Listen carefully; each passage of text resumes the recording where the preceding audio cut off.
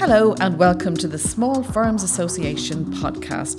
The SFA is the voice of small business in Ireland, proudly representing a diverse membership of businesses, typically with 50 employees and often less. In this series of podcasts, part of our Grow, Scale, Succeed campaign, we'll be exploring human resources issues and drawing on the expertise of leaders in the field of human resources. Caroline Casey of CA Compliance, one of our SFA Council members, is joining us today to advise and guide us through a topic that employers often need a lot of help with, I think, and that's bullying. Is that right? That's correct. Okay. How do you recognise bullying? I mean, is one person's bullying another person's only messing? And, how do we recognise it? Okay, I think bullies are likely to have poor relationships with their colleagues at the beginning. I think that's likely to be the case.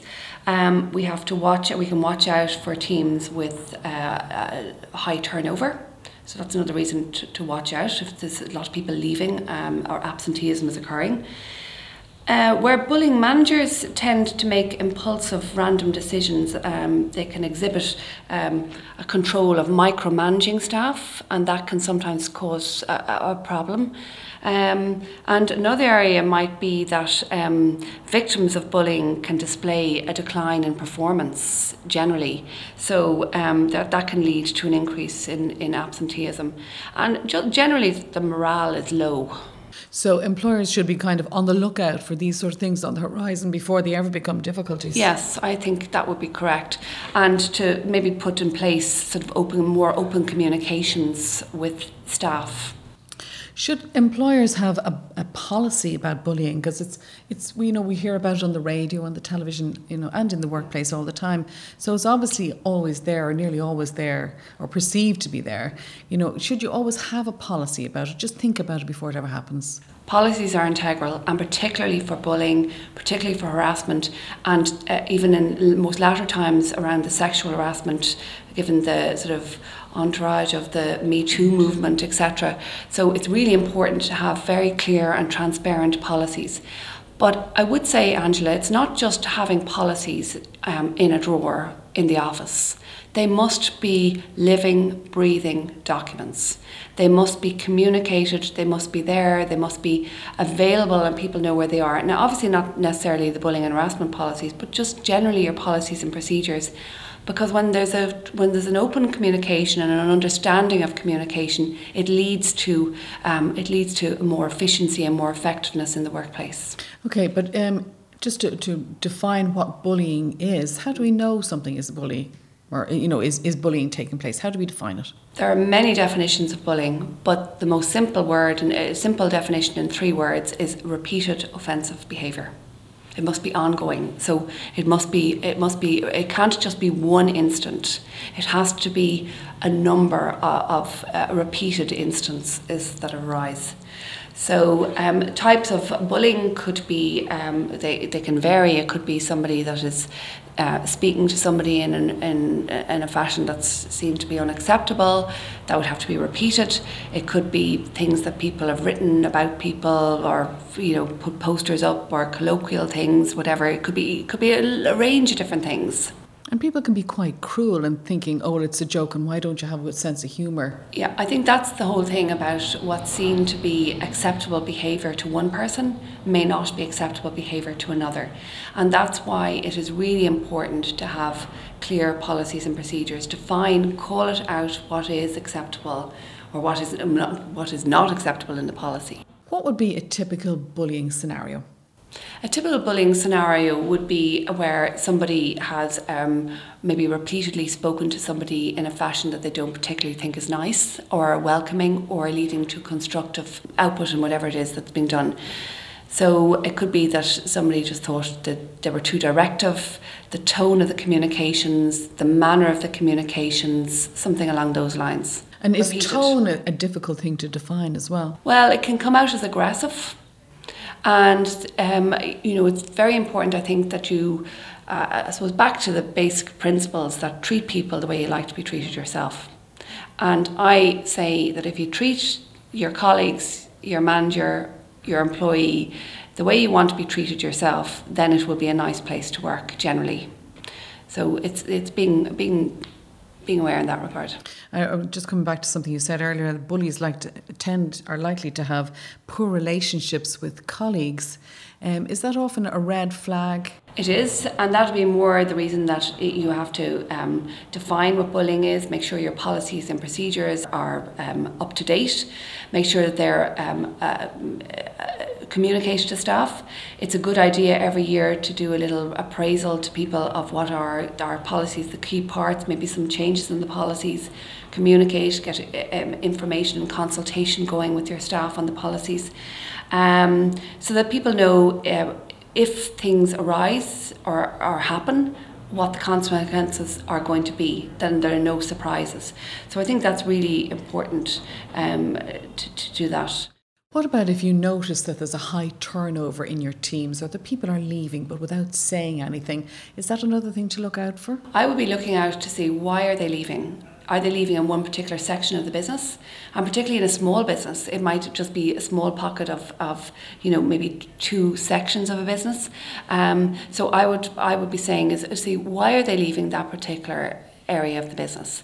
What's the difference between that part of the business and another part of the business? And maybe having a time to look at why the morale is low in the business. Maybe you do a small survey in the business. Maybe you just see that, ask people sort of anonymously to say what they think is good in the business, what could improve. And would you recommend doing exit surveys, and who should do the exit survey? Exit interviews are really important, and I know the SFA are very keen on making sure that employers do that when people are leaving. To me, an exit interview is only valuable if it's going to be somebody who is going to be independent and impartial, taking the conducting the exit interview.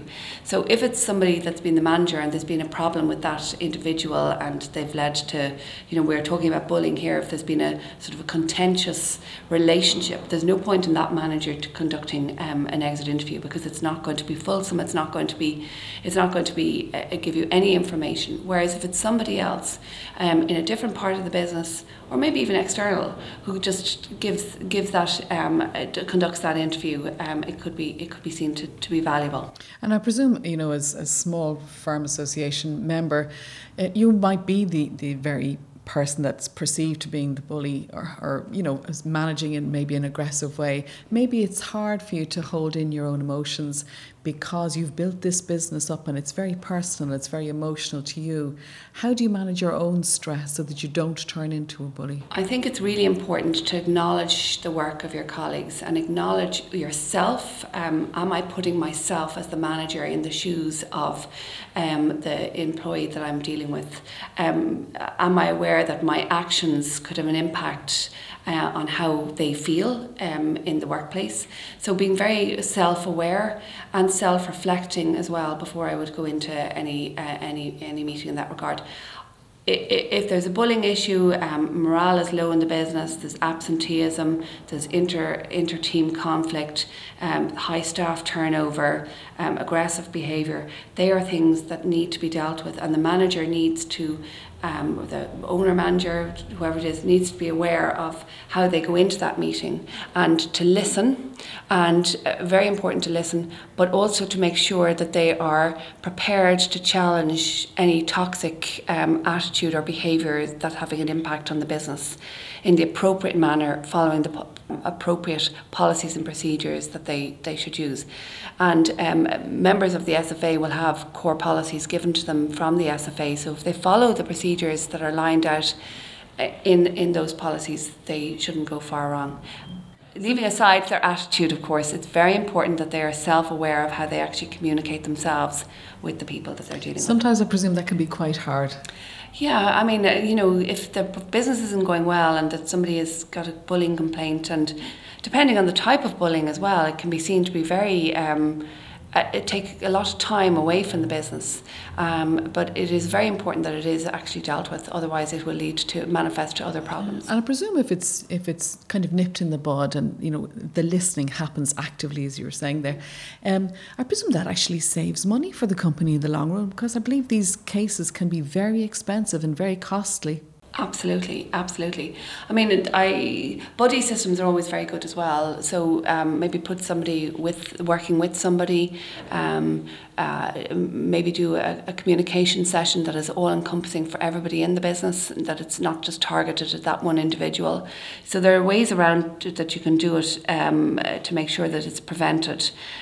And is it important to call things out? Like if you see bullying taking place, is it important to call it out? You need to address it, absolutely. There's a legal responsibility. You've got a responsibility to other staff members.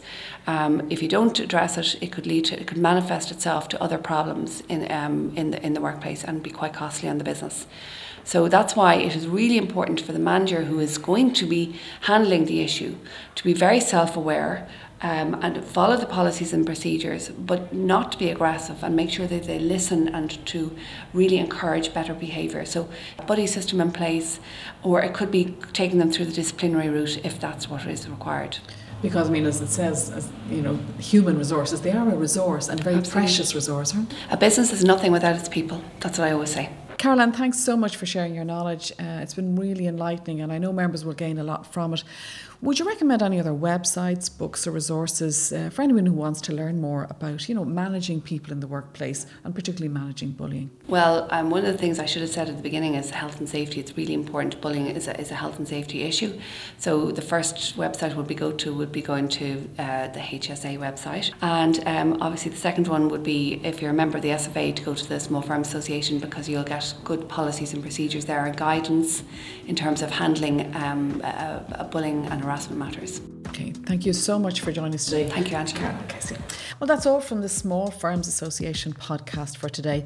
Do subscribe to the podcast on iTunes or your own podcast provider.